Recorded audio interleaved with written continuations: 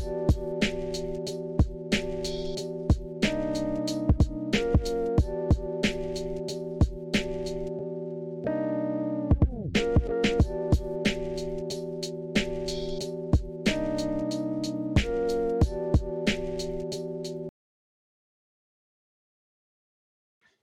it going, everybody? This is Alex Caceres, and you're listening to Story of the Fight.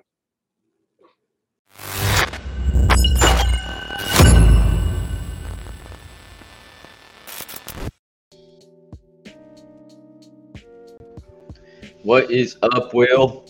What up? Welcome, Story of the Fight listeners. My name is Ramiro. That's my boy, Will. And this is where we talk all things mixed martial arts. And there was a lot of mixed into martial arts last night. So much. So we're here to discuss, here to recap, right? Yeah, that's what we're here for. If this is your first time listening, please like, subscribe, hit the notification bell. It goes a long way. And if you don't like watching us on the YouTubes, you can also find us in a bunch of other places, right, Will? Yeah, it's at Story of the Fight on literally everything. If you go to storyofthefight.com, it'll list them all. You can click them, hit subscribe. We're on Twitch, Spotify, Apple Podcasts, everything. Is it still Twitter? It's now X. Ooh. Oh, we're on X. Edgy. Yeah, I like it. Edgy. I don't. And the little logos, like the black X now. I'm telling you, I was it's just like it's a random font. Hey, Regen says, "What up, boys? What up, Regen? What up? All right. Hey, UFC 291. All right. Let's get right into it. I was looking forward to this one. Dude, Justin Gaethje versus Dustin Poirier. We can start talking about it right now. Unless you have what's going on? No, that's perfect. Let's do it. Okay, let's do it. I was like, did I miss something? But yeah, so with this fight, again, the first fight was epic. Mm-hmm. Like every other Justin Gaethje fight, excitement. It was a full-out brawl, full-out battle. And even Justin Gaethje talks about the fact that, like, before the evolution of Justin Gaethje, where there's a more patient, more calculated Justin Gaethje now, this was the fight, the Dustin Poirier fight that made him think, like, hey, I got to fight a different way, man. You know? Yeah, 100%. Because before that, it was just, I'm going to run at everybody. I'm going to throw as hard as I can. I'm going to leg kick the hell out of you. And I'm going to throw these massive punches. And you're going to wilt eventually. But that can only get you so far, right? And then he faces Eddie Alvarez, and he faces Dustin Poirier, and he gets stopped by both of them. And it's like, maybe that doesn't work at this elite level. I need to reconsider. And then he reconsidered, and he became this Justin Gaethje. And I'm glad he did. And I'm really glad he did, man. You know, because I didn't want – because I was watching Gaethje when it used to be World Series of Fight. I watched him fight Nick Newell on Access TV with one arm, all that stuff. And when he came to the UFC, I was like, oh, get ready. I was actually at Barry's house watching the Michael Johnson, his debut fight. And I was like, dude, this guy right here, this guy's insane. And then he has that highlight reel fight for his debut.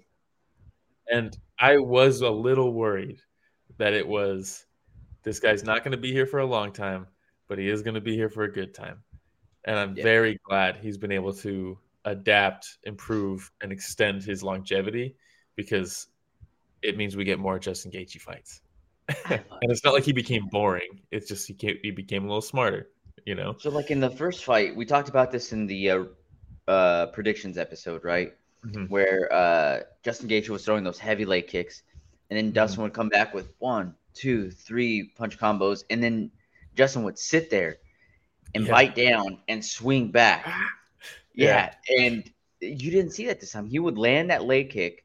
Dustin would come at him, and he'd step, get some lateral movement going on, you know, and he was just a lot pickier. Yeah. And throwing when he was throwing it. And the thing that I was saying is the inside leg, because the Gaethje leg kick that's debilitating is with his rear leg, his right leg. And he landed a ton on Poirier in the first fight, and he ended up, I think he tore his quad or tore his hamstring or something like that. But it's not like as effective as far as like changing the trajectory of the fight, the inside leg kick versus the outside leg kick. But because they're open stance, southpaw versus orthodox, that rear leg kick that's normally an outside kick for Gaethje isn't nearly as effective.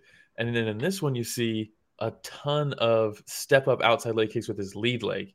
And as soon as he started doing that and he wasn't throwing that rear leg for the inside leg kick, I was like, man, this is a little sketchy, because the outside leg kick, even obviously your rear leg kick is going to be more powerful, but you could see that step up outside leg kick was heavy from Gaethje this fight. And I was like, oh no, he's doing the outside leg kick, not the inside leg kick. Regen says, I ran into Justin at the Nate Diaz-Michael Johnson fight. I asked him if we'd ever see him in the UFC. He said, I don't know. Look at him now. So happy for him. That's cool. He's always seemed like a dude, you know? BMF champ now? BMF champ, interim champ, BMF champ. He just needs that one. Man, I know. That ever elusive. No one has ever gotten all three. Ooh, he'd be the first ever, huh? He'd be the first ever. You know, I saw going into this fight, someone was like, BMF, people who have fought for the BMF belt are 0-6 against undisputed or in undisputed title fights.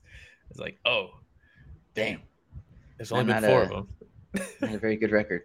Well, we'll see. But man, you know, you also mentioned something with Poirier's high guard, where he comes in with the high elbow to block that quite a bit, right? That was really interesting to see too, because that element is still there, right? That's just part of rolling his shots beautifully. Yeah, that's the first round. Dustin's. Yeah, and you know that I think it was the first round too, where Justin lands that head kick, and it was partially blocked, but you could still hear the foot smack the side of Dustin's head. And the thing I love about Dustin, man, is that every time he gets tagged, he looks at him, gives a little nod, and then just puts his fist back up and starts walking forward. He's just such a savage, man. So much fun to watch. Both these guys. Yeah, I was telling it was my brother's birthday yesterday. We were at the beach, and his buddy Lucas was there, and he was asking me, he's like, who do you have? And I was like, honestly, I have Poirier, but it's one of those things where, like, if they fought 10 times, I would not be surprised if they were 5-5 against each other, you know? And the first round, I had Dustin Poirier winning that round because he was rolling with shots very well. He was throwing that front kick to the body really, really well. And I was like, man, that is money. And then he only threw it like 3 times earlier in the first round, and he didn't really go back to it later on. Not that there was much time, but I was like, that is a money kick, because the whole elevation thing, Gaethje always gets tired because he throws so hard with everything. Like, that's a ticket right there. He stung Gaethje with the left at one point, and I was like, ooh. He did. And even Poirier said in the post-fight press conference, he's like, I stung him, but I thought maybe he was kind of baiting me to come in so he could land a big shot if I like. And he's like, in hindsight, maybe I should have tried to capitalize on that. I don't think he was that hurt. I think he probably would have thrown a big shot if Poirier kind of tried to come in on that. Yeah. And then in that second round, that high kick was there again, and it was Leon Edwards, Alex Caceres. You throw that right straight with your rear hand, and you follow up with the same side high kick. That's beautiful, your hips man. Over. It is beautiful, and Poirier, he brings the arm up to block that right straight, and it's still there for the high kick. But it didn't matter, because sometimes you can kick through that shin and it still has that power. And then when he was, you know, he was out right away because his head bounces off the canvas, right? It was just one of those falls where you're like, oh, he's out. It's over. And then your boy, Herb Dean, comes in with the people's elbow. Beautiful. Full speed. Right on Dustin Poirier. You can see Dustin, like, he's still kind of out of it, but he looks over and, like, reaches for Herb Dean. Yeah. Like, he probably thought he was still fighting because Herb straight up landed on him. So he's like, oh, dude, I'm still being attacked here. It's Herb. Herb just landing the people's elbow. I loved it, honestly. I thought Herb did a great job. He slipped. That's what happened, right? He ran in to stop it. And he slipped. He slipped. I bet you anything he asked him for some hot sauce in the back, and Dustin was like, buy it, bro. And he's like, all right, I see you. I'll see you out there. I'll see you out there. See this elbow. On site. It's awesome. Dude, yeah, what a beautiful knockout by Gaethje. And then they had it queued up. It's crazy. They had it queued up. They pull up the Leon Edwards high kick because that was the last Utah event. And they show that, and it's, man, just the same exact thing, just with the other side, right? Instead of the left kick, it was the right kick. The side-to-side comparison. Meanwhile, Kamaru Usman's in the cage celebrating with Gaethje, watching himself get flatlined on the big screen. Oh, did they show it on the big screen? I wonder if they did. Maybe, I don't know. But it was hilarious, them cutting back from that, and you see Usman in there, and you're like, damn, Yeah, That's man. the dude that got flatlined last time, just like that. Who knows? Maybe Usman Like was the one that was like, "Hey, let's work on this, Justin. Let me show you how this worked on me. Maybe it'll work on Dustin." Yeah, and it was really cool to see Poirier, man. He's such a class act. You could see them the way they were like talking with each other in the cage after the fight before they read the official decision or announcement or whatever. It was cool to see both of them with a mutual respect and just like he just got caught, you know. Oh It was yeah, cool. and Justin Gaethje when he says, "Yeah, I told Dustin before that he's my favorite fighter." Yeah, and I was like, "Oh, that's so cool, man." dude. Because like you mentioned at the beginning of this, you're like, yeah, because every Justin Gaethje fight is violence. I was looking forward to this, and I was like waiting for you to be like, and every Dustin Poirier fight is violence too. So it's 100%. because both of them, they've never been in a boring fight. They're just So constant battles. I had some friends over last night. Shout out Haverda, shout out Hiller, and the whiskey's flowing. We're having a good time, dude. And your boy, dude, starts getting even more excited when I have a little bit of that whiskey in the system. And so I was telling these guys, I was like, dude, this is guaranteed violence with these guys. Like every once in a while, you'll have a couple fighters that are about to go up against each other, and you're like, well, this should be good. Yeah, and then they nullify each other, because it's a feeling out process and a really long feeling out process. Somebody tries to do something that the other person didn't expect. You expect both of these guys to go in there and just bang, man. And every single time they freaking deliver, and I absolutely love it. Yeah, and it's crazy because like you hear both of them talking about in the lead up of this fight. There's no shit talking. There doesn't need to be any shit talking.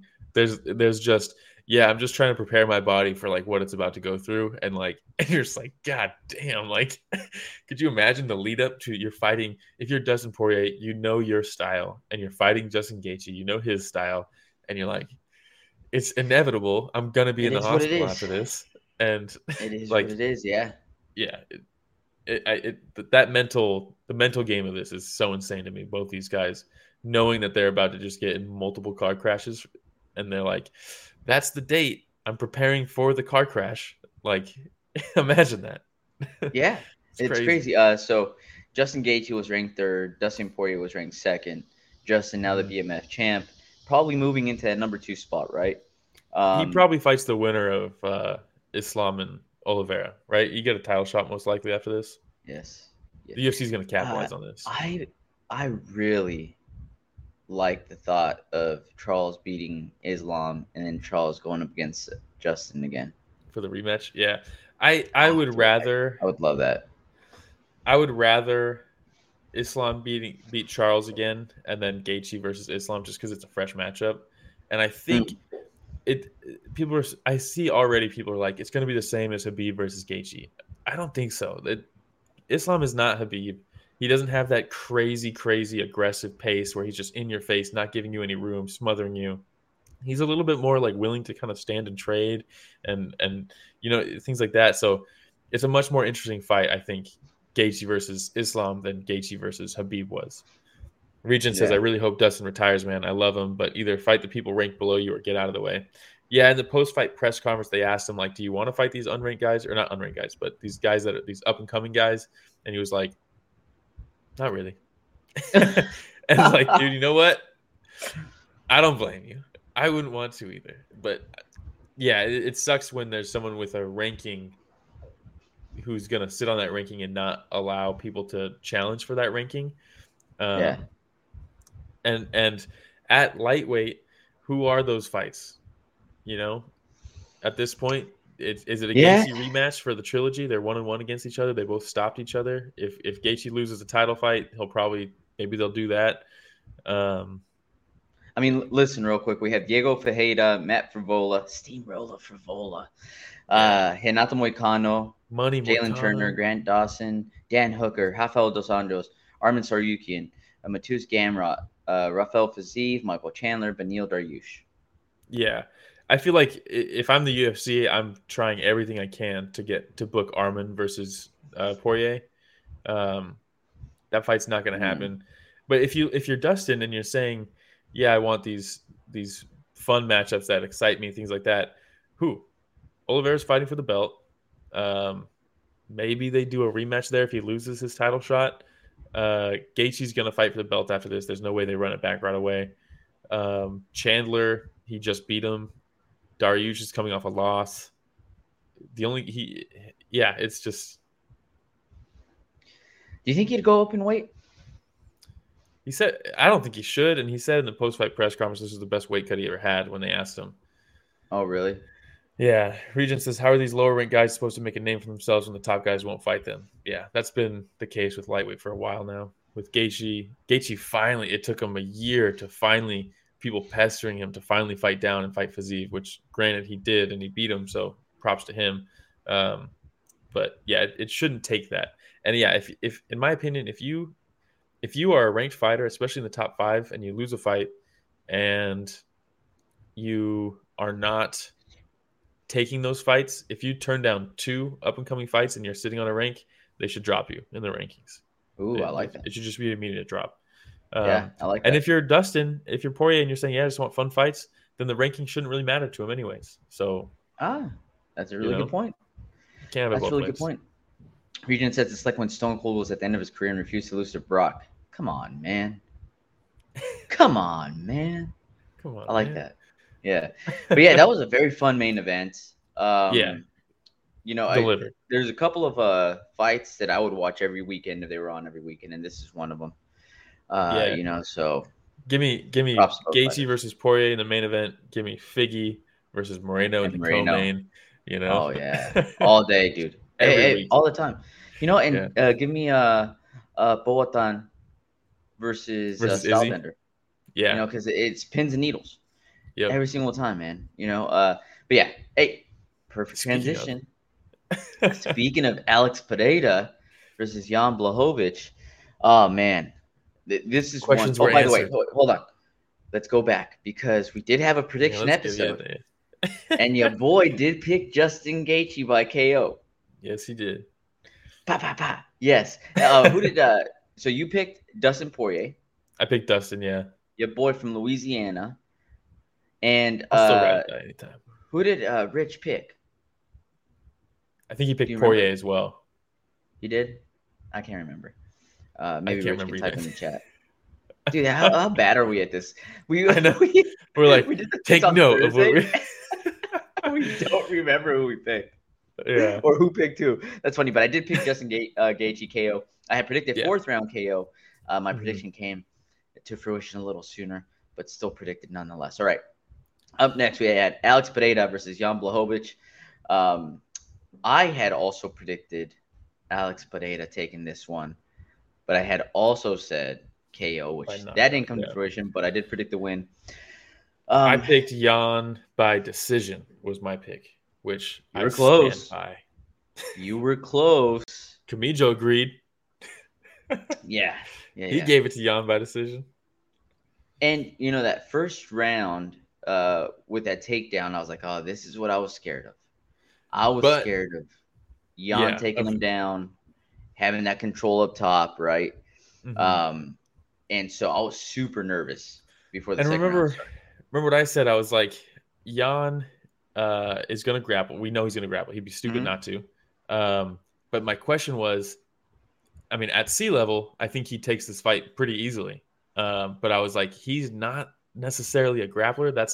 There's wrestlers who, when they're exhausted, they can still hit those transitions. They can still hit those takedowns because that's like, it's in their DNA at that point. They've done it their whole lives. When they're exhausted, they can still wrestle. It's the same reason why, you know, training jiu-jitsu and stuff, you do round after round after round, you're exhausted, or you drill or you work out at the beginning of class until you're exhausted. Then you start doing jiu-jitsu, because if you could do it when you're exhausted, you could do it when you're fresh. And if you get tired, you're not a fish out of water, right? Yeah. So I was worried. I was like, at elevation, that's not Jan's like bread and butter. It's not in his DNA. Yeah. He might gas himself out trying to grapple, but I'll still pick him. And then he did. And then because after that first round, he takes him down. It was beautiful too, because I was like, is he going to force takedowns, or is he going to stand and trade with him a little bit, make him comfortable, and then get the takedowns? Because that's ultimately how he was so successful against Izzy with it. And the first kick, I think it was the first kick that Pereira threw, he caught it and ran him to the fence and then worked the takedown. And I was like, that works too. Why stand and trade if you don't need to? Catch the kick. Right. And then he eventually does get the takedown. It was a nice takedown. Ends up on his back. Threatens a couple times with chokes. I thought Alex did a fantastic job this round. Yeah. He did a fantastic job not trying to explode, not freaking out to get back up, try to get him off his back. He just fought the hands calmly, took the round off almost. And I think that was a big difference maker because in the second round, you could see how much energy Jan had expelled trying to get the choke, trying to stay on his back. Because in that position where he's half on the side there with the body triangle, that's constant flexing. Your body is working trying to keep that position, whereas Pereira is kind of just on a knee, fighting the hands, calm. Exactly. And you could see he was much fresher in the second round. And it looked like he could have almost got Jan out of there in that second round at a certain point. Jan had his back to the fence. He looked exhausted. He did a great job nullifying the left hook of Pereira. I mean, it was basically not a weapon in this fight for Pereira. In fact, Jan's left hook was very good. He landed more left, especially when he would lead with it. Alex. Yeah, he looked really good with that. So I had it split going into the third round. Is that what you had? Yes. Yeah, one absolutely. To Jan, I had it the exact same way. Alex. Mm-hmm. Yes, absolutely. And then in that third round, very interesting round. It seemed like Jan was starting to get a little bit of a second wind. He definitely seemed more tired in that second round. And I also think that he was hurt a little bit by Pereira. So that might have also contributed to that. But he did look a little bit fresher in the third than he did in the second. The trading back and forth to me was pretty even. And I know that there was a takedown, but he didn't do very much with that takedown. So it just makes me wonder what exactly was it that edged it over for Pereira? Was it just the fact that they felt like his shots were larger shots, that they did more damage? What was I think it was body language. I think because Jan looked exhausted, it looked like he was losing. And look, I need to rewatch it. I was going to rewatch the third round this morning and I didn't get a chance to, but in the moment, I thought Jan took that round because Alex did outstrike him in that round, but it was very close. It was really close. And while Jan did look exhausted, you could see every time he was landing on Pereira, the head was snapping around, I think Alex did land 2 very hard jabs that round that snapped Jan's head back. But there was no clear edge in damage, in my opinion. It was a very close round, stand-up wise. And if it's super close and you get a takedown with 40 seconds of control to end the round, damage is the number 1 criteria. Number 2 is effective striking and effective grappling, and those are scored the same. If the damage is negligible, because there was a couple flurries that Jan was throwing, like you said, where he would lead with that left hand or that left hook, and then he'd come in and he'd dart in with that uppercut. As Pereira was he was snapping his head back too in that third round, but there was no clear, that was a damaging shot where no one got rocked. It was very close. Yeah.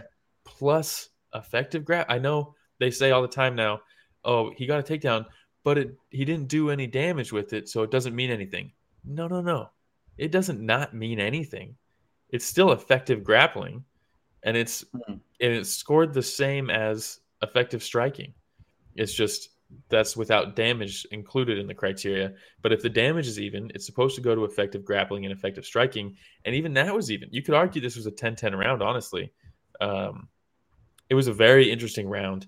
It was. Regen says, I thought Jan had got that. It was close, though. Jan fought like he wanted it more in the third. Alex did not. Yeah, it was a very interesting round from Alex. I'm sure he was exhausted too, right at elevation.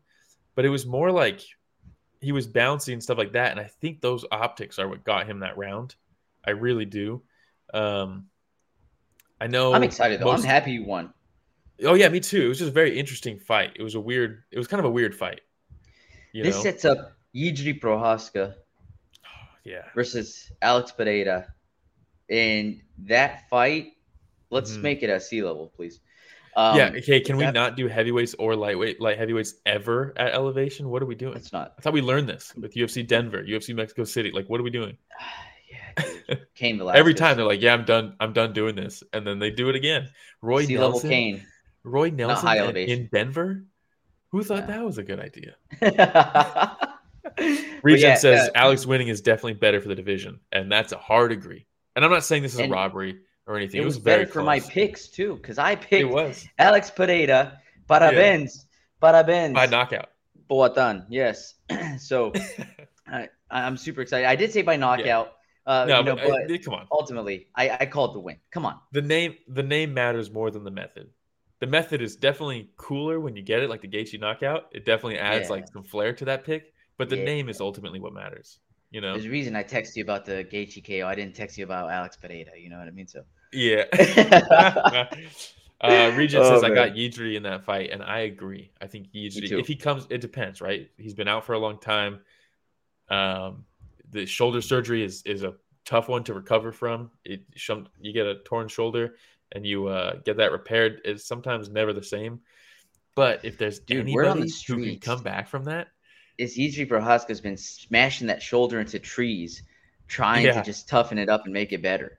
So he's out there in like weird ass like warehouses, punching shit. He's climbing mountains. Like, I think if anybody can come back and have like ring rust and injury questions, if anybody it shouldn't affect, it's Yidri. You know, I also he's gonna come back in a sling, and we're just like, oh, we're way off. I also think positioning wise, Yidri will get Alex in weird positions where he can grapple with him, like he did with Glover. And I think, like I said, at sea level, I think Jan takes this fight. I think he doesn't get as exhausted, and he can mix in the takedowns better. But yeah, beautiful timing too. Like there's this one where Alex steps in for a lead right hook. Oh yeah. And right when he stepped in, the level changed, man. And it was such an easy takedown for Jan. And I was just thinking to myself, like, man, he had his timing down. And like you said, if he would have mixed it up just a little bit more, I think it would have been an easy one for Jan. Well, I think remember I said in this, I was like, what I would do if I was Jan, because you have to trick them into thinking that you're going to strike with them, because the takedown can't be obvious. They can't know it's coming, right? And I was like, dude, they both have such good leg kicking game that if he just plays that leg kick game with them and he gets Alex being like, you're going to leg kick me, I'll leg kick you back. And they keep trading those. That will set up the takedown so well. And that's exactly how the second round started. They were just trading leg kicks, and eventually he took him down. And I was like, oh, dude. I was all feeling myself. I'm like, I'm a fucking sidekick, dude. And then Alex Pereira was like, I'm just going to get up. And then I'm going to hurt him with my hands. I was like, maybe not. But it was a good fight. It was a good fight. And like Regent said, I think Alex Pereira winning is actually something that's really good for the division. Yeah, makes it more exciting. Do they do? If Yidri isn't ready, do you think they do Ankalaev versus Pereira? Because I think there's no way Pereira wins that fight. Oh man, I don't know. I think they're burnt out on Ankalaev. Yeah, I think so. I don't know what he did to piss them off that much, but we saw what he did against Jan. Yeah, a 10-8 round in the fifth round. Yeah. I don't know. But I'm fine with him not getting the title shot and us just waiting for no, dude. Yidri versus Alex is a fucking banger. All right. We're 30 minutes in already. We just barely covered the two fights. The co-main and the main. So we'll fly through these. We had Derek Lewis versus Marcos Rogerio de Lima. Yeah, and we texted each other before this one because this was not in our predictions because it was on the prelims. And I was like, you know what? I think de Lima via lay and pray because it's heavyweights at altitude. Derek Lewis is going to get tired. De Lima's going to take him down. He's going to lay on him. And you said, give me Derek Lewis. And he said, all right, Ramiro, here's this flying knee to open the fight. Yep. Fucking insane. And just as I predicted it, I said Derek Lewis by flying knee in the first round. Flying switch knee even. Yeah, dude, look at that face, too. He's trying to kill that boy. Look at that. Yeah. Jesus.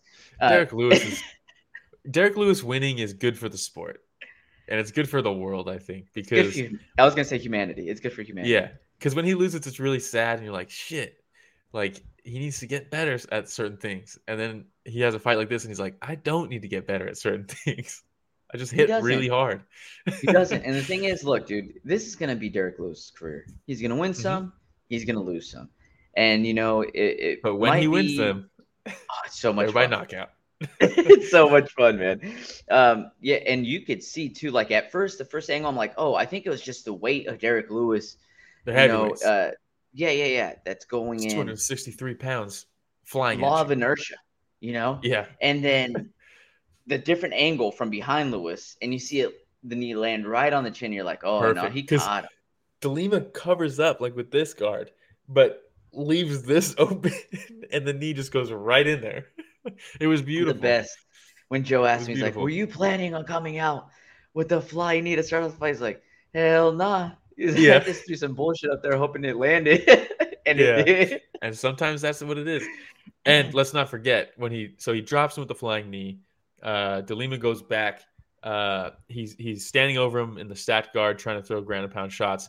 DeLima's doing a pretty good job throwing like a knee shield up, trying to hook a leg to try to get him off balance. Things like he was working pretty well off of his back. But when you have someone who's 260 pounds above you throwing shots at you, you can only do so much. And eventually he rolls over to Turtle, and I was like, you know what? He might survive this.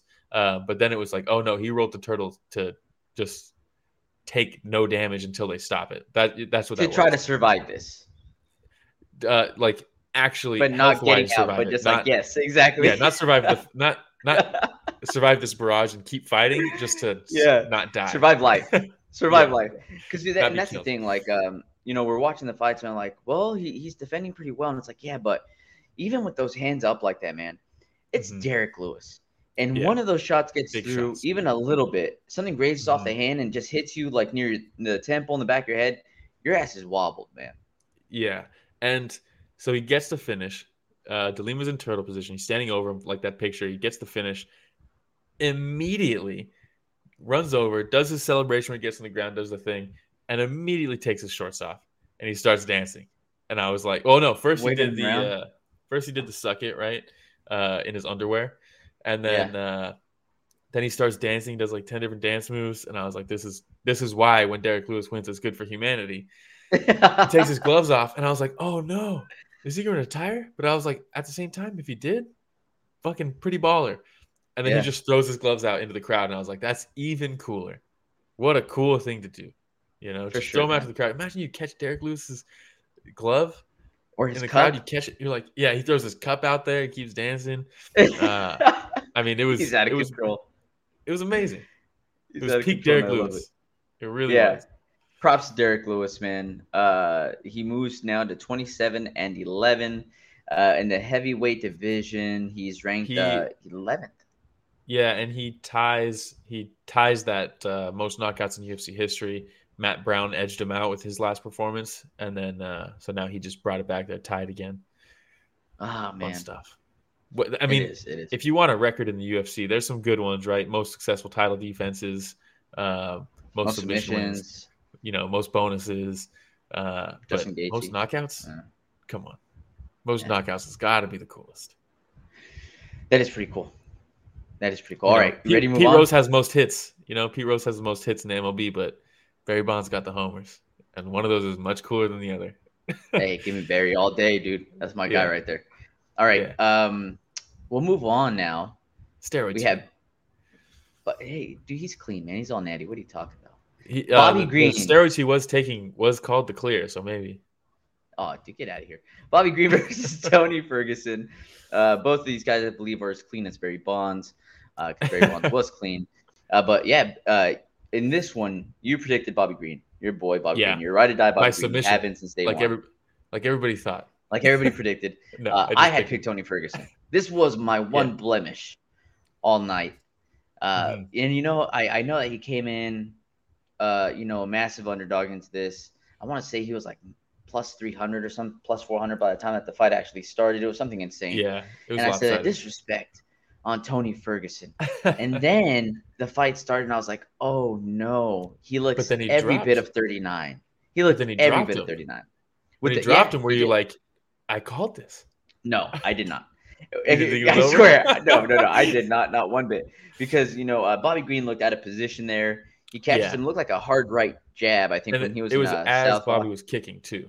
Yeah, and so he caught him off balance. And the way that he fell on his ass, not flat back, right? He fell on his ass, and he bounced right back up. I was like, oh, he's fine. He's fine. So I was like, hey, you know what, Ferguson? Good shot. Yeah. Good shot, Ferguson. And then, like I said, he just looked every bit of 39. He looked every bit of somebody that had been in multiple wars. The speed difference was so evident, man. Bobby Green was so much faster. The thing that, and I see already there's a lot of Bobby Green haters, right? Because anytime you're a character like that, there's going to be people who dislike you.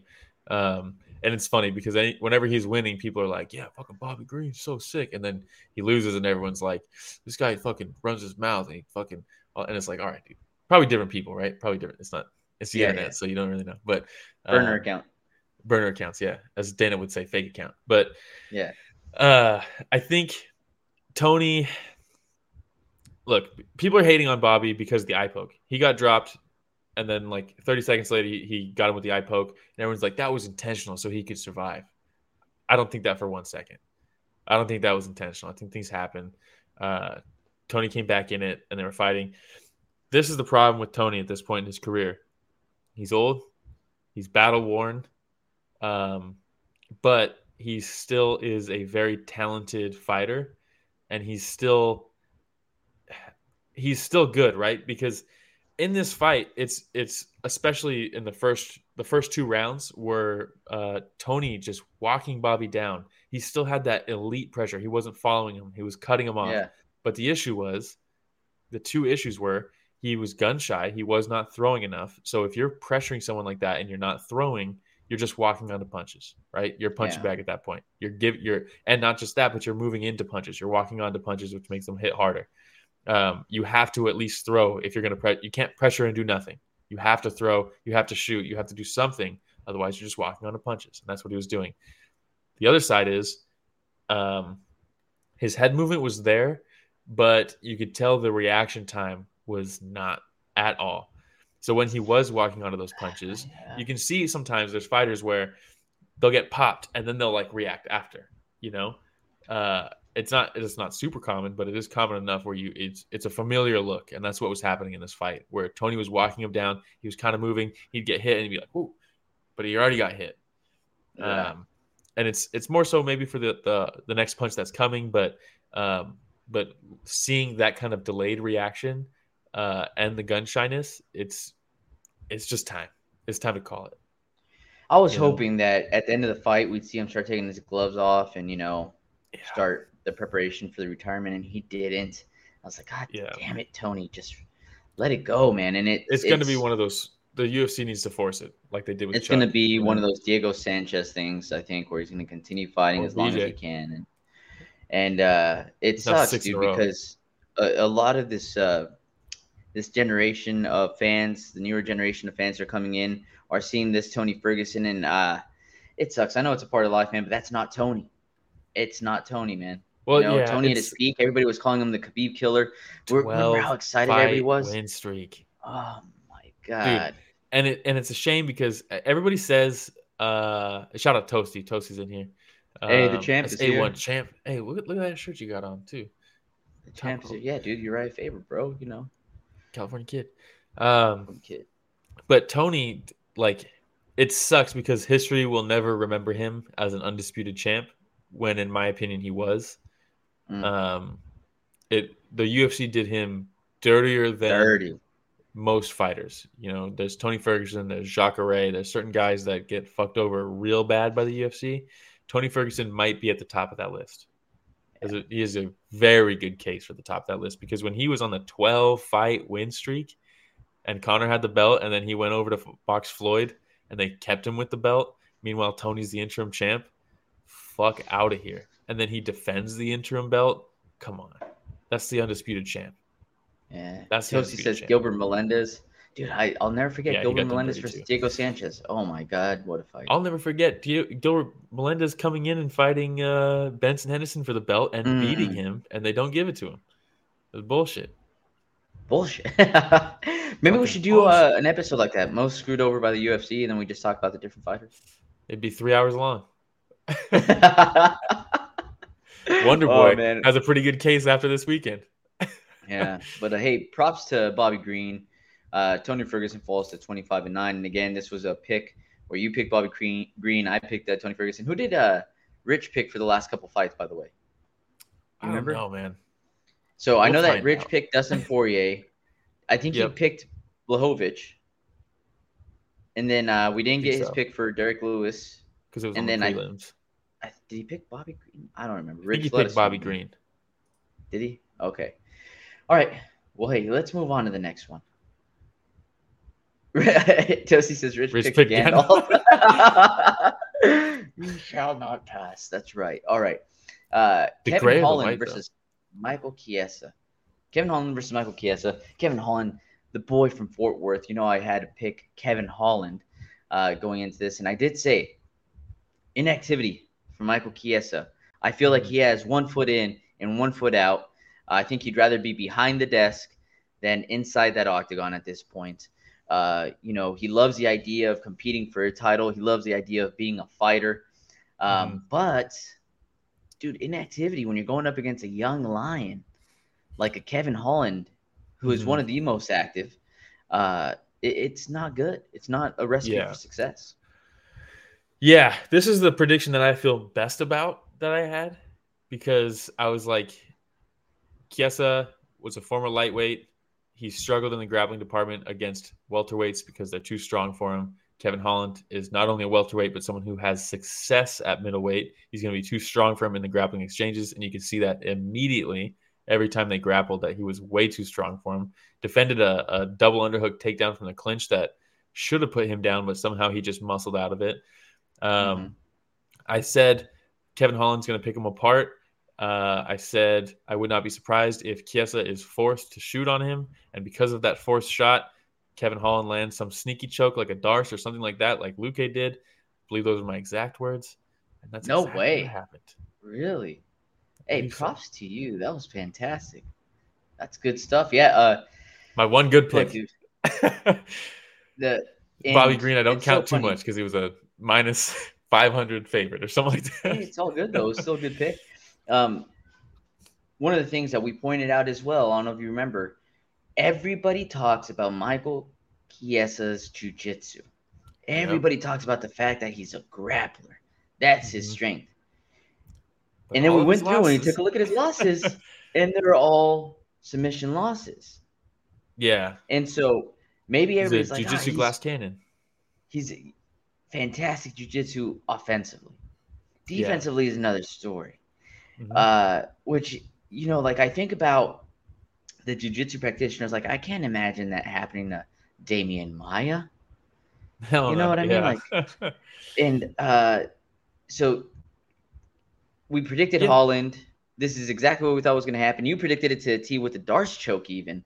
Well, I said I didn't really confirm that one as my definite pick. I was like, yeah, he either knocks him out. He either knocks him out, or he does this, lands a choke like a Darce or something like that. That's kind of what I said. So it wasn't like, give me Holland by Darce in the first round. I want to say it was like 75-inch reach for Chiesa, 81-inch reach for Kevin Holland. So when you have those long, lanky arms like that, man, you saw how quick he was able to just sink that Darce in. And the second that he kind of started rolling a little bit, I was like, oh, he's about to tap. And they're like, no. Look, he's still looking around. I was like, no, this is Chiesa. And I'm not trying to talk. I'm not trying to talk shit, but I am. And as soon as he got in a little bit better position, the tap came in right away. Yep. And I was like, there it is, man. There it is. Dude, and that's what I thought. I was like, man, he's and that's why I picked Darce, because I was like, he's going to force Chiesa to shoot. There's no way Chiesa is going to stand and bang with him. He's going to force a shot. And when you force a shot, you leave your neck open, things like that. And with those long arms, like he's going to be able to, if you're forcing takedowns on a guy with super long arms like that, and Kevin Holland's offensive jiu-jitsu is pretty damn good as well. So I was like, yeah, I could see it happening. And shout out Kevin Holland at the end when he's like, yeah, you know, when you, what did he say? I think he said something like, when you put it on Chiesa, he does bad things. Yeah. And it's like film works. And I was like, damn. He's like, if Neil Magny was a better fighter when he fought him. I was like, damn. Yeah. If he would have done his own work. Neil Magny's just out there like, damn, dude. What the fuck did I do? What'd I do to you? That's so funny. But then he said something concerning, saying that he wants to go back to middleweight. And I was like, no. Yeah, don't do that. Do not do that. It's terrible idea. Perfect. It's his weight class. Yeah. That's where he needs to be. 170 is where he needs to be. Yep. 100%. All right.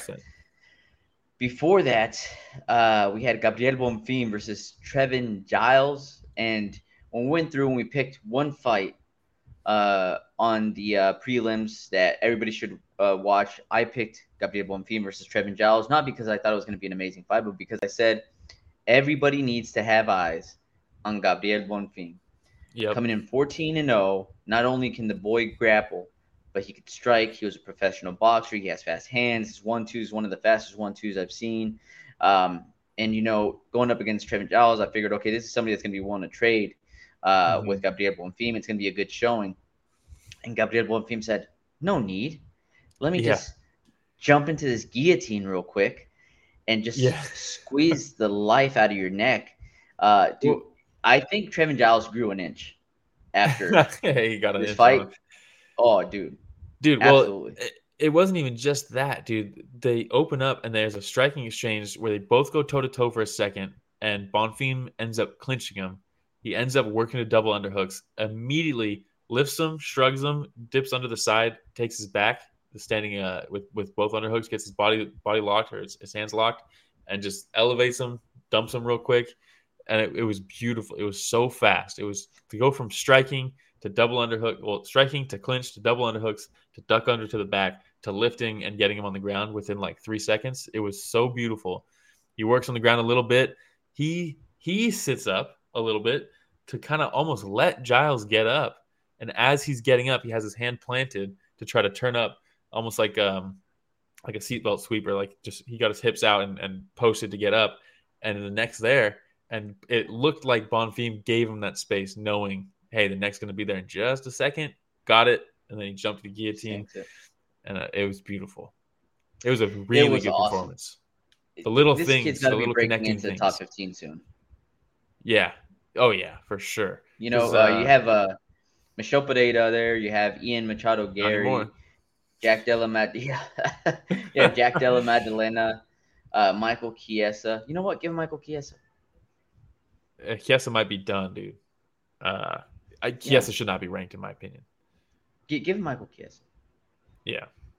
Let him go in there, and that'll probably help him break into the top 15. Or just put him in the top 15 now. Fuck it. Drop Michelle Pereira. You can't even make the weight. Drop him out of the rankings. True. You miss weight, you shouldn't be ranked. Especially if you're 15. How funny is that, though? We're talking about how massive Michelle Pereira is during the predictions episode. And then they're like, he misses weight by 3 pounds. And I was like, well, yep. We didn't call the miss weight. Dude, that would have been a really good prediction. Yeah, it would. If we would have just come in and been like, no fight, Michelle Pereira misses weight, Wonder Boy being a smart guy says, I'm not fighting. Fuck Wonder Boy. He doesn't even get his money for it. That would be crazy. That would be a prediction. A company man like Wonder Boy can't even get his show money when his opponent misses weight. Fuck out of here. That is horseshit.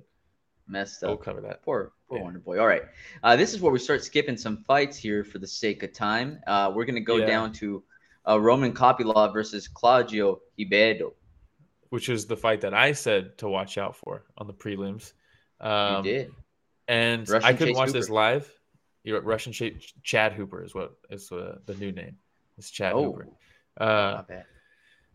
Also, if you ever needed to know that the teletapes were wildly inaccurate, the UFC has Ribeiro listed an inch taller than Kopylov. So what are we doing here? Because Kopylov is clearly at least 2 inches taller than him.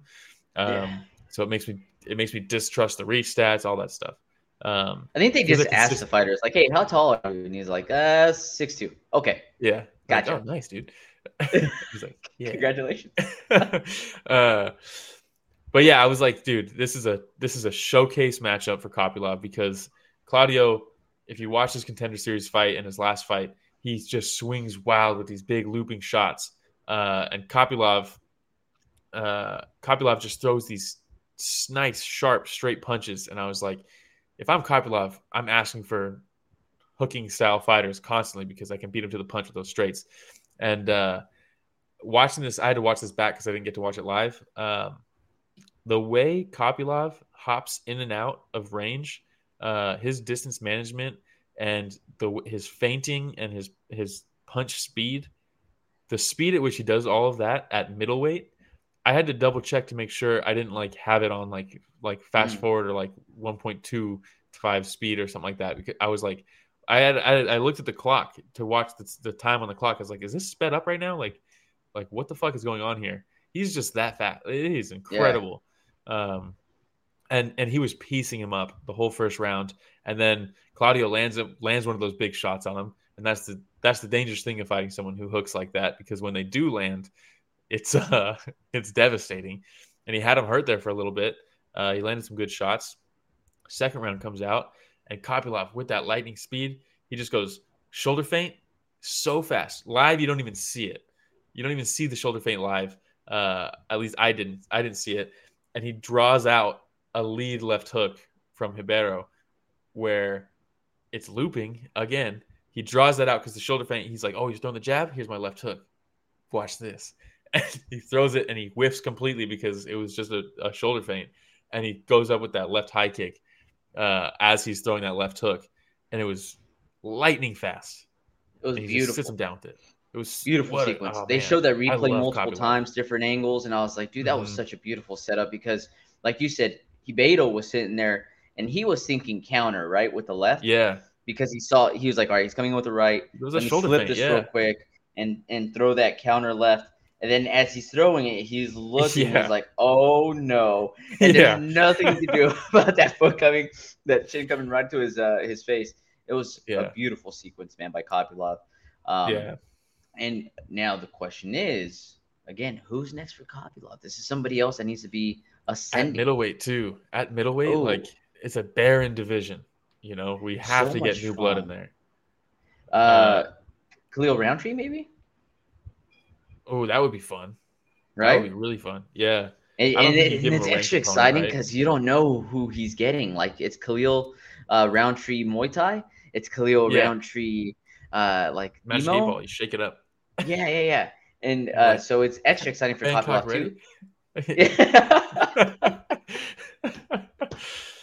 Oh, man. But yeah, super exciting. Love watching Kopylov now.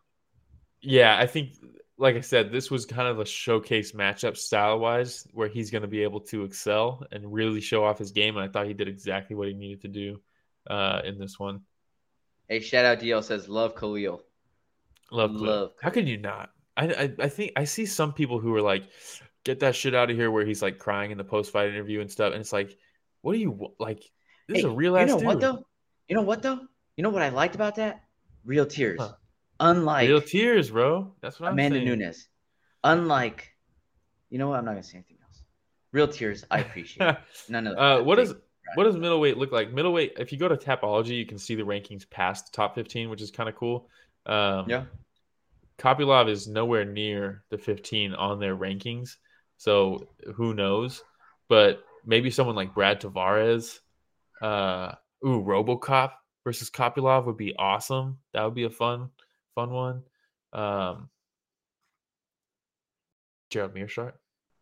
Phil Hawes would be fun also. I just want to see him more active because there he is. So they have a few guys above him. Chidi Njokwani would be fun. But give him a little bit more time up there. Who? Oh, no. I was thinking about Nzechukwu. Oh, because he just barely broke into the top 15. I was like, no, don't. You're like, hey, man. Don't take him out of there, dude. Give him some more time, okay? Yeah, Njokwani would be cool. RoboCop, Brad Tavares, one of those types of guys I think would be fun for Kopylov. Yeah. All right. We can move on. I think we're covering just two more fights. What time? Oh, we got 5 minutes. Let me see here. Jake Matthews versus Darius Flowers. Yeah, Darius Flowers coming in on short notice, right, to take his UFC debut. Joe Rogan did this man so dirty in this fight. And it sucks because he's going to get so much hate online because of it, because Joe is just like fucking – I hate when Joe like says something that is just like an opinion of his, and then he just runs away with it because they're fighting, right? Darius Flowers is coming at Jake Matthews real aggressive the whole first round. Matthews doing a fantastic – you never know which Matthews you're going to get either. This one was high vision Jake Matthews where he's slipping shots and he's landing some nice little counters. I was like, this is the Matthews I like to see. I think it's when he's on, he's very fun to watch. Like when he fought, who was it? Where it was like, it was just beautiful. I'll pull it up right now. God damn it. It wasn't his last fight. Fialho. Andre Fialho? Yeah, it was beautiful. And we kind of got that Jake Matthews a little bit in this one. He looked really good. And Flowers just in his face, aggressive, getting hit with shots, landing some shots of his own. And then in the second round, Jake Matthews lands a beautiful kick to the body. The toes are right on the liver. It was beautiful. But his heel hits him in the cup. And he goes down immediately, and he's holding his cup. And then Joe's like, they show the replay, and Joe's like, that was a clean kick to the body. And like, it was. The toes landed there, but he also hit the cup. And everybody knows that it doesn't have to be a hard shot to the groin to really take it out of you. Especially like with the cup on, yeah, they protect. But anybody who's been hit while wearing a cup knows sometimes all it takes is for it to be nudged or like jolted a certain way, and it knocks something, right? As it shifts to the left or something, it knocks something. It just has to hit it just right, and you'll feel like you're about to throw up. It doesn't have to be a clean, straight shot to the groin. Yeah. And then he's hammering it. He's like, this is not good. That was a clean body kick. What are they going to do? Is this going to be a TKO? Once he watches it, he's going to see it. And then Anik's like, well, like the only person who really knows is Flower. And then Joe's like, no, that landed, and he cuts him off. And Anik's like, okay, I'll go back, Joe. I never want to speak over you, because that's Anik's role in his whole gig. Even though he's the play-by-play guy, he's the one that's supposed to dictate the commentary. Why you talk about Anik like Holland talking because about he Neil never, Magny, bro? Anik's gonna be like, hey, bro. Yeah, he should, because Brendan Fitzgerald, when someone is like says some bullshit, he actually calls him out on it, and he's like, hey, we got a fucking fight going on. That's stupid. You know how many times he sits down Bisping, where Anik, anytime a fighter says something or Joe says something, Anik back downs immediately. And it's like, hey man, it's your booth. You're the play-by-play guy. Have some fucking stand up for yourself. But and then Joe, after the fact, acknowledges, he's like, yeah, the heel did hit the cup, but the point of impact was on the body. And it's like, well, he hit him in the cup then, Joe. What do you mean? If he hits him in the cup, it's a low blow. It doesn't matter if some of the impact went here, he hit him in the cup. And it sucks because I already see a ton of comments on social media and stuff calling out Flowers for that. And it's like, dude's in his UFC debut, got kicked in the nuts, and now everybody's coming at him for that. It's bullshit. It's fucked up. I can't remember. What did DC say about it? DC kind of agreed with Joe, and then he kind of stopped talking because Joe just went off on it, and they kind of all just let him do it and just kind of backed out a little bit. But originally DC was like, yeah, that's a body kick, and he agreed with him, and then he kind of just was like, this doesn't matter as much as Joe seems to think it matters, and just kind of chilled on it. It's quiet after a while. Yeah, Joe was terrible all night, honestly. I'm the first guy to think to DL says can't stand Joe. I'm the first guy to say Joe haters here. I think the UFC is better with Joe in the commentary booth. I do. I think he's iconic. I think his voice is synonymous with the UFC commentary, but he was especially bad this night. He called Bobby Green Bobby Lee mid-fight. He was thinking of one of his good friends. Yeah, they were talking about before the fight. The fight just started, the Pereira versus Jan fight, and John Anik was like, yeah, Pereira said he knows he's going to be a little slower at this weight class and stuff like that, but he's still find ways around that. And Joe's like, but he's not though. We saw it in the last one, and it's like, Joe, this is his first fight at light heavyweight in the UFC. What are you talking about? And it's like he just kept making mistakes throughout the night, and this one pissed me off because now Flowers has to deal with the backlash from it, and that sucks. Yeah, poor Flowers. It's his UFC debut. Now he's got to deal with this bullshit after also losing. Great job by Jake Matthews getting the finisher too. For sure. He'll get another crack at it though. Darius Flowers. Yeah, he'll do fine. Maybe. All right. That's my rant for the episode though. We also had Udos Medic versus Matthew Semmelsberger. Banger. Great fight. Yeah, dude. And I feel like this isn't the first time that we've seen something similar to this with Semmelsberger, where he cracks somebody and he has, an opportunity to finish. He does, and then it just doesn't end up going his way by the end of the night, and damn, in this case, it just sucks that spinning back fist that landed on him. And I don't think that was the one thing that just absolutely took him out. It's just an accumulation of shots leading up to. But man, what a fun fight. Yeah, Semmelsberger cracks him good in the first round with that piston of a straight punch he throws. And then There's that moment where they're flurrying after he gets back up. Medic gets back up, and he's chasing him down. He cracks him again with that right hand, drops him again, but he falls right into a takedown. And I was like, this is a fun fight. Medic on the outside with his kicks, his high kick, his body kick, things like that. We're working really well. I thought this was a pretty bad stoppage, though. I watched this one this morning. It was a pretty terrible stoppage. Yeah, it was a little early. Semelsberger still seemed like he was defending intelligently. Well, he throws the spin. He lands it. Semelsberger falls down, and it looked bad with the way he fell. But immediately he's got his guard up. He's got his feet up, and Medic is trying to land some shots. And he's working. He's pushing off with his feet. He's moving his head, and the ref steps in, and immediately he's like, what? Like, I was in this. And this was a bad stoppage, but it was a very fun fight. Yeah, it was rough. By the way, Rich, can you go back to the weigh-in picture? I saw this, and I was like, wow, well, this must be our producer, Rich. On the left side there, Semelsberger with the beard and the hair. I'm telling you, anybody, if you have not met Rich, that's Rich right there. If Rich were to work out every day, that'd be Rich right there. Get a bunch of tattoos. Get a bunch of tattoos. Yeah, learn how to fight. That would be Rich. All right. Yeah, I think that was the last fight. Of a right hand. Yeah, that was the last one. That was the last one. All right. We go on to shout out Miranda Maverick for beating Priscilla Cachoeira, by the way. Hopefully that was the last time nice armbar. Cachoeira fight. Nice armbar. But yes, moment of silence, Will.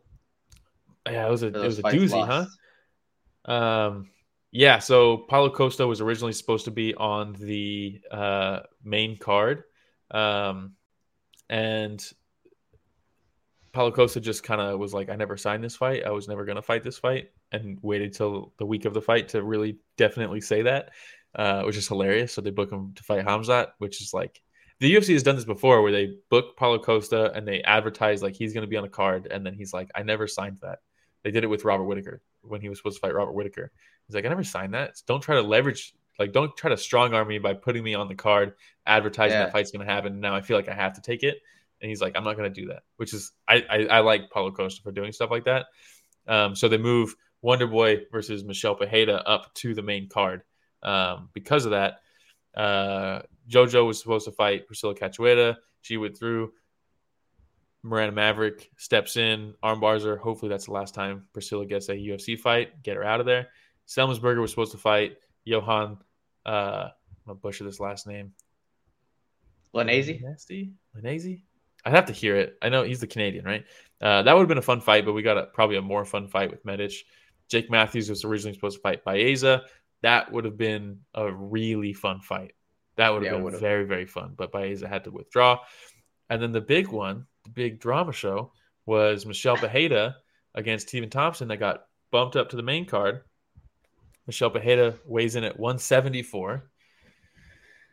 And so they're like, he missed weight by 3 pounds because you get that pound allowance. Wonder Boy, it's up to Wonder Boy to take the fight. If he does, he gets some of Michelle's purse. And he says, no, I don't want to fight him because he missed weight. And that's not what my bout agreement wasn't to fight somebody who couldn't make weight. My bout agreement was supposed to fight somebody at welterweight. So I'm not going to fight him. And the UFC said, cool, Wonder Boy, how about you go fuck off then? And we're not going to pay you anything, even though you did your job. That's fucking horseshit, dude. Monster Tony, shout out Monster Tony saying, I hope they cut Priscilla. Man, everybody hating on Cachoeira, huh? Yeah, that's what happens when you cheat every goddamn fight and you eye gouge. Not eye pokes, but eye gouge to try to get out of a choke. Get the fuck. She should have been cut right off that fight. She was like, she was dominated that fight, though. She was dominated against Miranda Maverick. She's been dominated in most of her fights. Get her the fuck out of there. Dang, dude, Monster. Dude, if I have you in a rear naked choke and you reach up and you just stick your fingers in my eye to try to get out of the choke, you're gone. Why would you not get cut after that? That's crazy. True. But true. At least we got to see her get submitted again. So that was cool. She did not get a bonus, but who did? Yeah, we got Gaethje gets a performance bonus for the high kick, the mirror high kick, the Utah high kick, we should call it. The Utah high kick. And Derek Lewis gets one for his flying knee, his 265-pound flying knee, which is beautiful. Bobby Green gets one for submitting Tony Ferguson, hopefully putting Ferguson out of pasture so we don't have to see him get beat up anymore. And then Kevin Holland gets one for choking Chiesa. I feel like one of these nights, I mean, Kopylov should have got a bonus. I thought Bonfim should have got a bonus. Those two should have got bonuses. They need the 50K a lot more than some of the guys on the pay-per-view, you know? Yeah. Yeah. But again, the budget. That's gonna break the budget. Yeah, it's like, we saved look at all this money we saved from not having to pay Wonder Boy or Michelle Pereira. Maybe we should turn that into bonuses for everybody else. Nah. Oh, that would have been legit. What did they say that? They came out and like, hey, the money that we're gonna give these two fuckers. They didn't even show up to the fucking press conference. They had some weird like Utah frat boy at the press conference hyping up Utah, and it's like, who the fuck are you? He's got like a backwards hat on. Like, I was like, who is this dude, bro, who's fucking trying to convince everybody that Utah is awesome? You know? Really? I didn't even see that. You didn't see that? Yeah, it was weird. Awesome.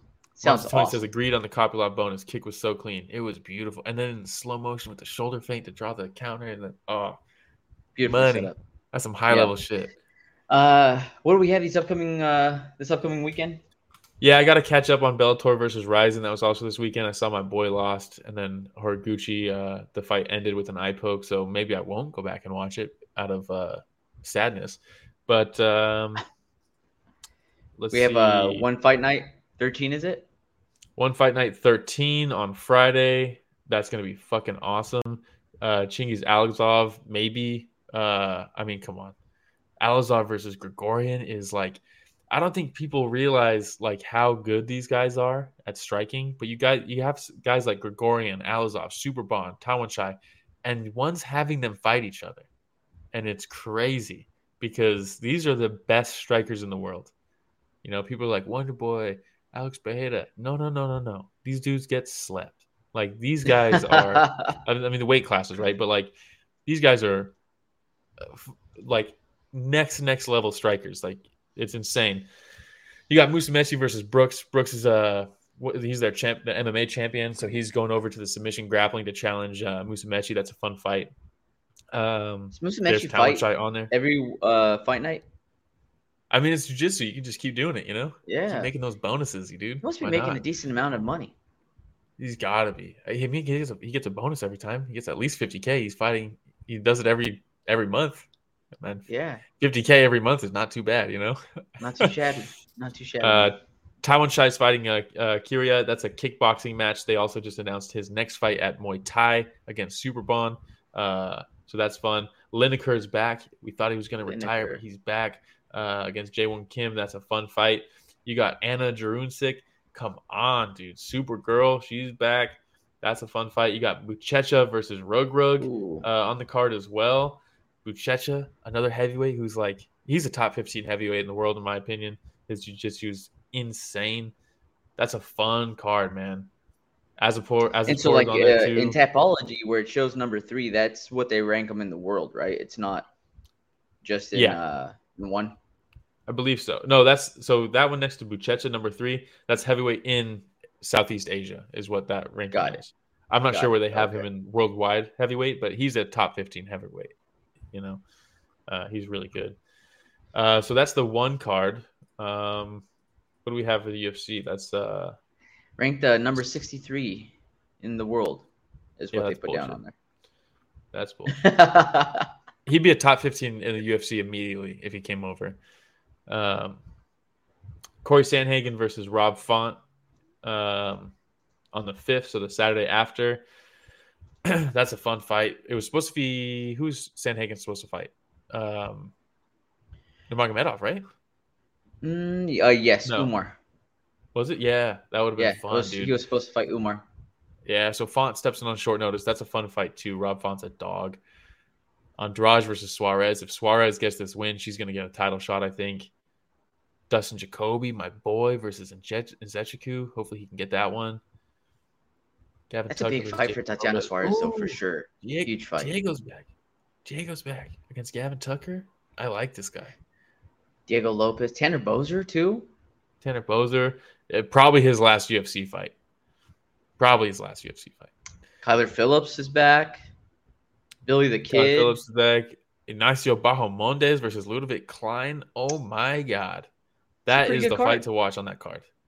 Yeah, this is not bad. Ode Osborne's on there. Jake Hadley versus Cody Durden.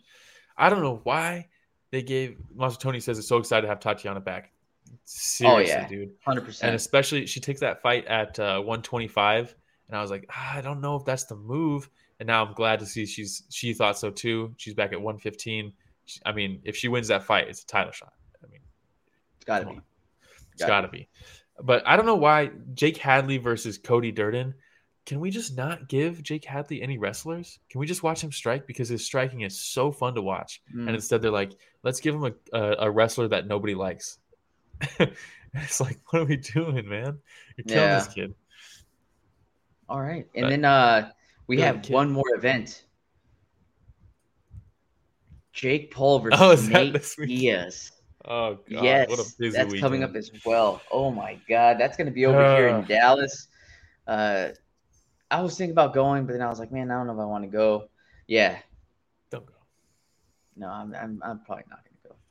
I'm happy Nate's getting money, but this is not going to be good.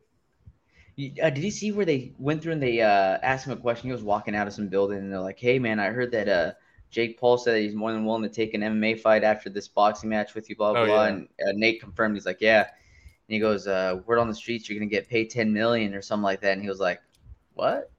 Was that one where he's like getting in a car while they're asking him? Yes. Yeah. Yes. And he's like, get me out of here. Get me out of here. All right. But like, that's all. I think that's all we got for this week. Do you have anything else? No, I think that's it, man. All right. So, hey. Man, I really don't want to see Nate get fucking rocked by a YouTuber. Neither do I, man. Neither do I. It's going to happen. But shout out. Monster Tony, DL, Toasty, Regen. It's always fun whenever y'all join us and chat live with us and talk. Yeah, makes the show better. Yeah. And then Andrew Toasty, October 21st is looking like what we are shooting for his pro debut. Let's go. Let's go. I'm going to have you back on soon, Toasty, so we could talk about that last fight where you won gold at Uriah Faber's A1 combat. Come on. Awesome, I'm still hyped off that shit. I was actually – so it was my brother's birthday yesterday. We were at the beach, and a few of his buddies, they all saw it too, and they were like, damn, dude, that was sick. Like, your boy got – and I was like, dude, that's fucking sick, dude. Toasty. Yeah, that is so awesome, man.